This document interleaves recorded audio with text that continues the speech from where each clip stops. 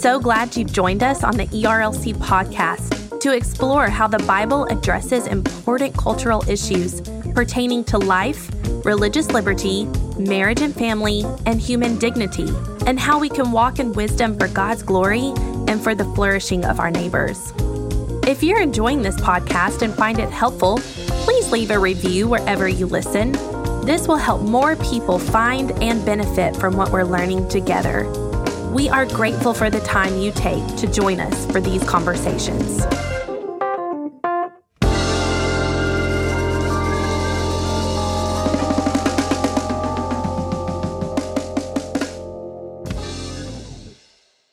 You're listening to the ERLC podcast. I'm open to hearing the argument that the ERLC needs like a variety show. Like that sounds like that would be interesting. Like what? Like what? With talents? Is that what a variety show is? I already sing on this. What more can I do? I can't beatbox. Hello, and welcome back to this week's episode of the ERLC podcast, where each week we'll be talking about our work at the ERLC and focusing on what Christians should know about the things going on in the world. I'm Lindsay Nicolay, and with me back this week in the studio is the one and only Brent Leatherwood. Hello, Lindsay. Did you enjoy your conversation last week with Hannah? I did, yes. She was much more pleasant to talk to than you. Yes, and it's fascinating to hear what is going on in Washington, D.C. Well, what's fascinating to me is that Hannah is a youngin', as they say, and she is doing fabulous work in D.C. running that office. Yes, on behalf of Southern Baptists. So yes, she is. Yep, we're pretty proud of Hannah. Yeah, very proud, very impressed. Also, I just feel like the audience needs to know this behind-the-scenes information that before we started, we were talking about beatboxing, and you do not know what it is. In fact, you said, "Is it like a boombox?" Yep. Well, when you actually did it, I thought that was rapping. No. I thought you were getting ready to rap.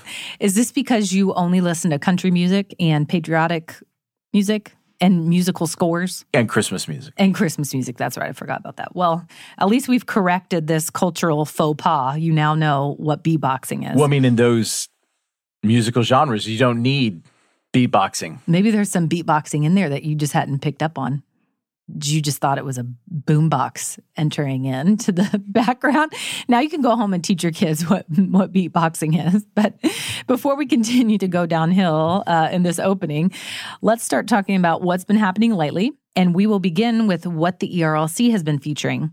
This week, we have been focusing on all things technology and digital because it is our colleague and friend Jason Thacker released a book on Tuesday, and it's titled Following Jesus in a Digital Age. This is his second book, and we know that you will find it extremely helpful because not a lot of people are discussing the intersection of the digital age and Christian ethics.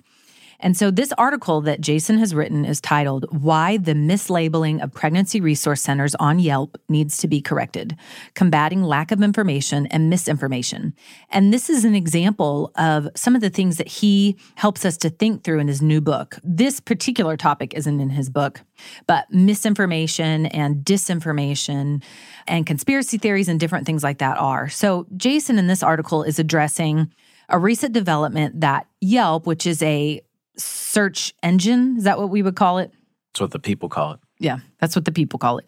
Yelp is a search engine. You go online to find restaurants and different things like that. Well, you can go online to find abortion clinics or pregnancy resource centers. But what Yelp is doing is they are labeling pregnancy resource centers. They call them crisis pregnancy centers. And they are putting a label on there that says that they may not have medical providers. And what it would do is it would discourage people from going to those clinics because it sows seeds of distrust. However, they're not doing the same thing to the abortion clinics because many abortion clinics do not have medical providers. And the reality is many pregnancy resource centers do have trained medical professionals on staff. So Jason talks about why this should not be the case and how Christians can promote truth in our online engagement. Yeah, so backing up to the front, Jason's book, Following Jesus in a Digital Age, this is a part of the larger project that he's been spearheading now for us for really over a year, the Digital Public Square. And Jason has done a remarkable job either just thinking through issues that are out there or calling together leading intellectuals in the area of ethics or digital governance, or producing great resources. And this book is the latest resource to come out of that project. And so we're really excited for him personally for the release of this new book, and we'll link to it in the show notes for anyone who might be interested in purchasing it. This particular article, though, it falls right in line with that portfolio in the Digital Public Square, because it seeks to not only equip Christians with how to kind of process all this information overload, frankly, that we're all confronted with online or with social media platforms, but it also has a portion of it that seeks to work with these digital platforms and help them to think through issues related to human dignity or conscience rights or religious liberty.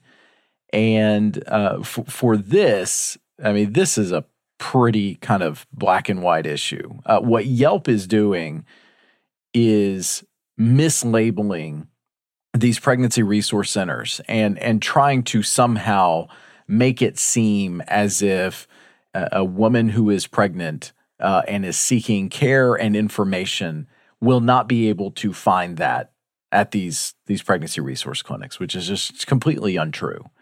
And the reason for their rationale for doing that essentially is because, well, they are elevating abortion to make it mean medical care. And we know that's just not right. So they're mislabeling these pregnancy resource centers, and then they are failing to tell the truth about what actually goes on at many of these abortion clinics, which, I mean, quite a few of them, many of them are now closing down in the wake of the fall of Roe v. Wade. They're failing to say, like, they're essentially just abortion mills, and that's effectively all they do. So they're not treating these entities the same at all, and they are in effect disparaging these pregnancy resource clinics who have workers that they go out of their way each and every day to serve these women and provide them with medical care. And so Jason's piece here really thinks through. It criticizes what Yelp is doing, and tries to tell Yelp and these other platforms instead how they should treat pregnancy resource clinics if they're going to engage in this area. Another area that is a major concern in the digital age, and one that Christians need to be equipped to confront with the truth, is the subject of pornography. And Alex Ward has written a piece titled, "How Technology Contributes to a Pornified Culture, Sexuality in the Digital Age." And Alex is describing in this article how people want pornography online. They want to separate sexuality from a person, and they want things that only will gratify themselves, and they treat other people as objects. And this is one paragraph that I wanted to read that really sums up some of the disastrous effects of pornography and what it reveals about us. He says, "We do not desire real sex between two people, bringing with it all the vulnerability and responsibility that it entails," and then I add in parentheses, within a God-designed marriage between a man and a woman.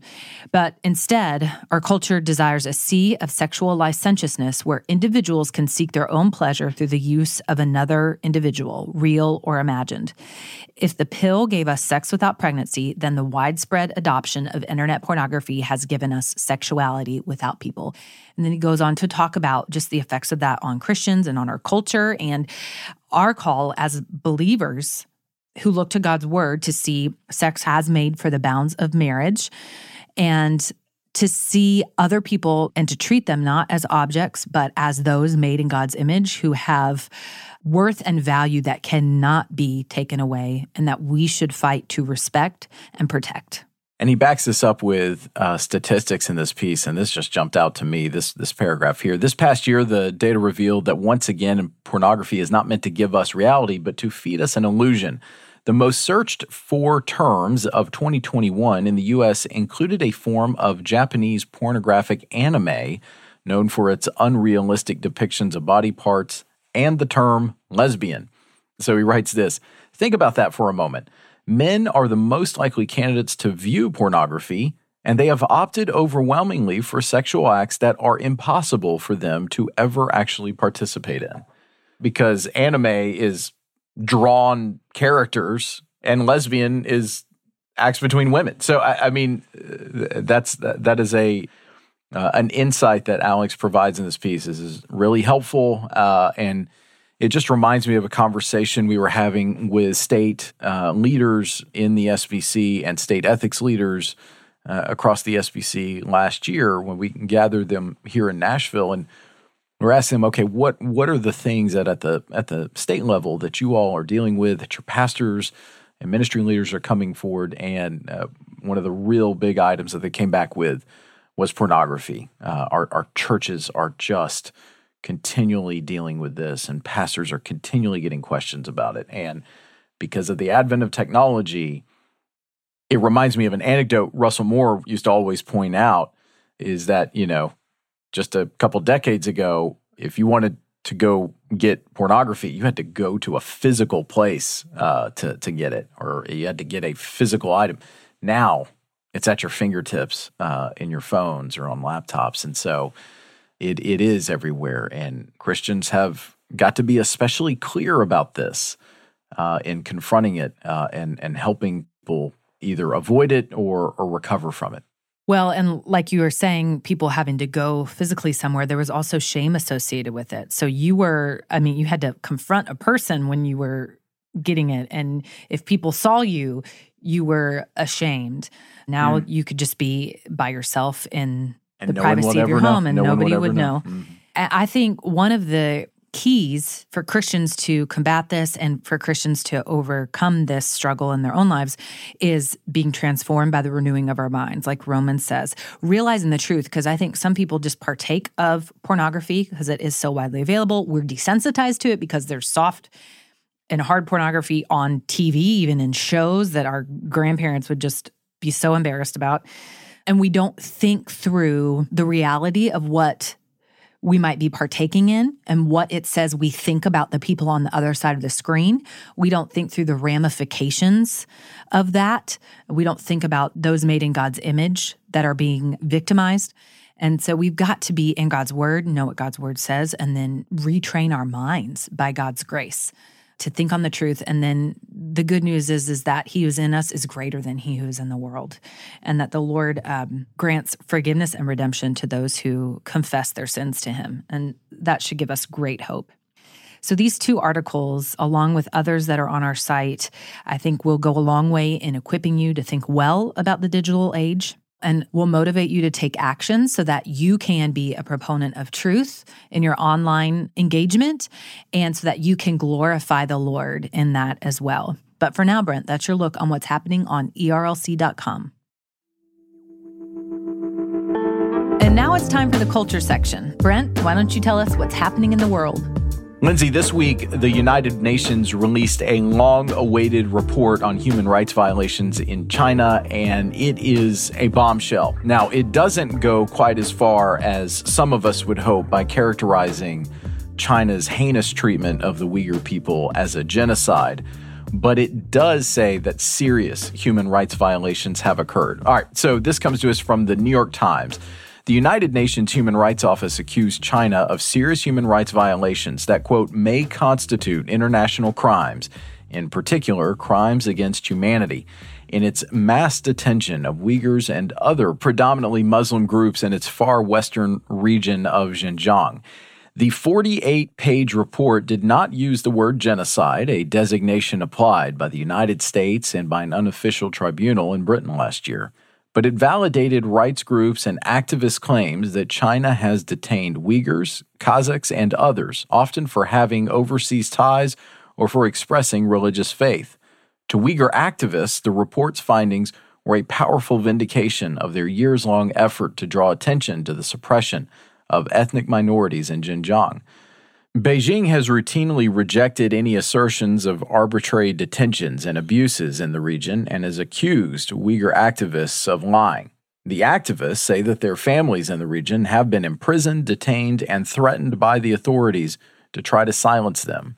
So this is important for a number of reasons, but the reality is everything that is contained in here, we now know why Chinese authorities have pushed so hard to keep this report from being publicized. It now is undeniable, and honestly, it confirms what we all know to be clear. The acts that are being perpetrated in this western part of China, they are heinous, and they are, as it says here, crimes against humanity. And we know at the ERLC and in the SBC, China needs to be confronted over this. They do not need to be allowed to participate in the international public square while this is allowed to continue. It needs to be stopped. There's no doubt about it anymore.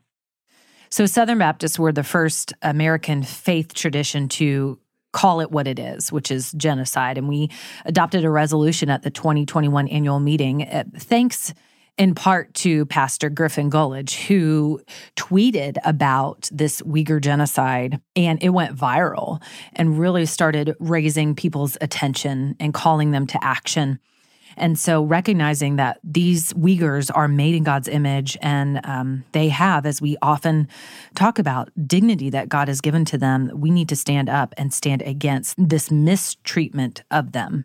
That's right. The passage of the Gullidge resolution was certainly an important moment. It followed the Trump administration's determination that what was going on in China was a genocide. The Biden administration also kept that determination. And so both officially from our government's standpoint, but then also to have our network of churches when we get together at our annual meeting for us to say that this is genocide. That's a powerful, if you will, 1-2 punch. And now this UN report is validating those concerns. The Uyghur people are being systematically enslaved, put into forced labor camps. Women faced forced sterilizations and abortions. And honestly, it seems like to analysts out there, this is an effort by the Chinese Communist Party to erase the Uyghur identity from their national borders. This is a human rights disaster that is taking place in China. And so we're thankful that this report has finally been released, and hopefully it provides needed momentum for the United Nations to take an official stance against China. We'll see. All right, our next story comes to us from Baptist Press, and it is about a federal appeals court rejecting the transgender mandate, something that we have talked about previously here on the podcast. The Biden administration has received another setback from a federal court, this time at the appellate level, in its effort to institute transgender rights even at the expense of the freedom of conscience. The U.S. Fifth Circuit Court of Appeals in New Orleans blocked on August 26th a Department of Health and Human Services rule that required doctors and hospitals to perform gender transition procedures as well as abortions. I actually provided a quote to Baptist Press on this because it is an important development. And I said this: Baptists have long recognized God alone is Lord of the conscience, as it states in the Baptist Faith and Message. This ruling adheres to that truth and protects doctors and healthcare providers from violating their consciences by conducting gender transition surgeries or abortions. The government must understand that asking medical personnel to go against their sincerely held religious beliefs is an abuse of state authority. This result is not only a victory for the rights of doctors, but also recognizes that the conscience is not some trivial item that can be paved over. And so this is going to be playing out in other courts. I think there are some additional challenges to it, and it will be interesting to see how those courts come back. Where ultimately this is probably headed will be split circuit decisions, which means that it will be ripe for the U.S. Supreme Court to take up, and we will certainly be active on that. But this is a good ruling, a ruling that certainly Baptists should appreciate, Christians should appreciate, people of conscience should appreciate, because these obviously we know about the evils of abortion, But these gender transition procedures, they are making life-altering medical changes to a person's body. And in many cases, these doctors are actually being asked to go against their own medical analysis about what is proper for this patient. And thankfully, this court recognized that. Well, and we do plan to have an explainer up about this early next week. So I know a lot of the details are confusing. And this is a good ruling. And I just want to clarify on this too while we're waiting on that explainer. So this court has ruled that if a doctor was requested to do this, that doctors could say no, or nurses could say no, this goes against my conscience. I do not want to participate in this procedure without them having any professional consequences. Right. Well, I mean, at this point, the rule is blocked, and so it's not in effect. Even in effect. Right. Okay, great. That is good news, and we are thankful for how this court has ruled. And our final story is probably something that's flying a little bit under the radar, but it's something that certainly our audience would be interested in. This last story comes to us from Courthouse News, and at Yeshiva University appeals to the Supreme Court. And from the story, it says this: an Orthodox Jewish university asked the Supreme Court on Monday to block a ruling that would force it to officially recognize an LGBTQ club on its campus. Yeshiva University, which has added secular degrees over time but was founded to prepare students for the Hebrew Orthodox ministry, claims recognizing a club known as the YU Pride Alliance goes against its religious beliefs. Quote, Yeshiva has determined, based on consultation with its Roshei Yeshiva, who opine on Jewish law for Jews all over the world, that an official Pride Alliance club, as described by plaintiffs as understood by the culture at large, would be inconsistent with Yeshiva's religious environment and Torah values. Eric Baxter, an attorney at Becket Fund for Religious Liberty, wrote in the school's application before the court. The emergency filing, which was submitted to Justice Sonia Sotomayor, asked the court to halt a ruling from a trial court in New York before the state appeals court has weighed in on the merits of the case. Baxter said the court could also alternatively consider the application as a petition for writ of certiorari to grant the school relief. Yeshiva claims urgency is necessary since the school's fall semester has already begun, as has the application process for the club. 3 former and 1 current student want the school to formally recognize the LGBTQ Advocacy Club. Obviously, this is important for us in Southern Baptist life because we have 6 seminaries that also prepare a good number of students for ministry in our churches. And this case could end up, if it's decided the wrong way, could end up being something that our own seminaries face. And so obviously, this is a case that now that it's been brought to our attention, we're going to be watching very closely and may even be participating in terms of the briefs that are filed in support of this school's right to say, hey, this club doesn't comport with our values, and so therefore we're not going to recognize it. So I need some clarification. I have some questions about it. So I'm assuming that this is a private university. Yes, Yeshiva is a private Jewish Orthodox university. Do you know when you're reading up on it, have they received government funds? I haven't. I assume that they do in some ways. At the same time, again, not reading what the plaintiffs have filed, they're probably trying to say that they are a protected class. And so whether it's a private university or not, they have to be respected in that sense. I don't know. Again, that's without seeing what the plaintiffs have filed before the court. I can't quite say what their theory of the case is just yet. Right. So this is similar to other things that we've seen where sexual orientation and gender identity are wanting to be viewed as protected classes. Yes, right. So either way, whether it's through the federal funding or just because they're advocating that they are a protected class, either way, for that to trump what this private university is seeking to do and how it prepares and educates its students, that would be a bridge too far. I mean, you would have the school recognizing an organization that does not adhere to the specific values that the school says it promotes. And so this is an important legal matter. Now, we should be clear. The process that they are taking, the Supreme Court may say, hey, this isn't for us, at least not at this point, because there is a state appeals process that's ongoing. And the U.S. Supreme Court may prefer for that process to continue before they intervene. So there's several ways that this could play out, and we're going to be watching all of those avenues. And as we watch them, when it's relevant, we will have explainers and different things up to help Southern Baptists understand what all is going on with this. And Brent, one more note, pivoting subjects here. You said that this was the final story in the culture section. However, that cannot be the final story in the culture section because there is a major cultural event happening this weekend. And we need to talk about it real quick. That's right. Well, actually, it begins on Thursday night because the University of Tennessee Volunteers are beginning their 2022 campaign in Knoxville, Tennessee. Their losing campaign, of course. No, yes, because they're college not football season. They're not the Gators. That's what's going to happen this year. I think y'all are going to find that you.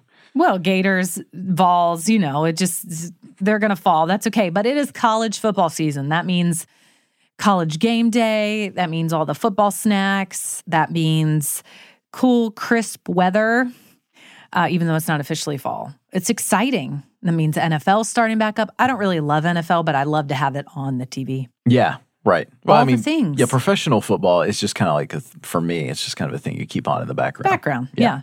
The U.S. Open is going on also, and Serena Williams is in it, and she has advanced, and she may retire after this. So she's indicated this may be one of her final matches, if not her final match, yeah. And she took down the number 2 seed. Oh, nice. Yes, so she marches on. She's going for her 23rd, I think it was 23rd consecutive Grand Slam or 23rd Grand Slam or something like that. I don't know. Something like that. She also appeared this week on the cover of Time magazine as the greatest of all time in women's tennis, which that's pretty hard to argue with. Yes. Well, and LeBron James put on social media, he was watching her and he was filming it, and he was baying or maaing like a goat. He was what? Baying or maaing? Isn't it baying? Baying. Okay. Is that what it is? I think so. I don't know. I don't know anyway, what baying is. Baying is ba. Maaing is meh, like a goat. And he was saying that he was speaking goat language to Serena because they understand goat language because they are both the goats of their respective sports. But apparently when you're a goat, a well-known goat, you can meh on social media and nobody will laugh at you. I will laugh at you if you. I'm not well known. Okay. On that note, but you are known to our Lord and football? Savior Jesus Christ, and that's really what matters, Lindsay Nicolay. Thank you for the Jesus. Too. Okay, all right. Okay, are you ready for some football? That's all I have to say. There you go. Go Gators. Go Vols. Just a reminder, you can find links to all the things we talked about today in the show notes. And if you like the podcast, please consider helping us spread the word by sharing the episode on social media or going into your favorite podcast app and leaving us a rating and review. The ERLC podcast is a production of the Ethics and Religious Liberty Commission and is hosted by Lindsay Nicolay and Brent Leatherwood. Technical production provided by Owens Productions. It's edited and mixed by Mark Owens. And in addition to listening to the ERLC podcast, be sure to check out our other ERLC podcasts. The Digital Public Square airs every Monday, and its host is Jason Thacker, who is one of the leading voices on technology and ethics. And if you like staying informed about important policy decisions that matter to Southern Baptists, Capitol Conversations is our podcast directly from Capitol Hill, which is hosted by our colleague Chelsea Sobolik. Search for The Digital Public Square and Capitol Conversations wherever you listen to podcasts. Thanks again for listening, and we'll be back next week with more content.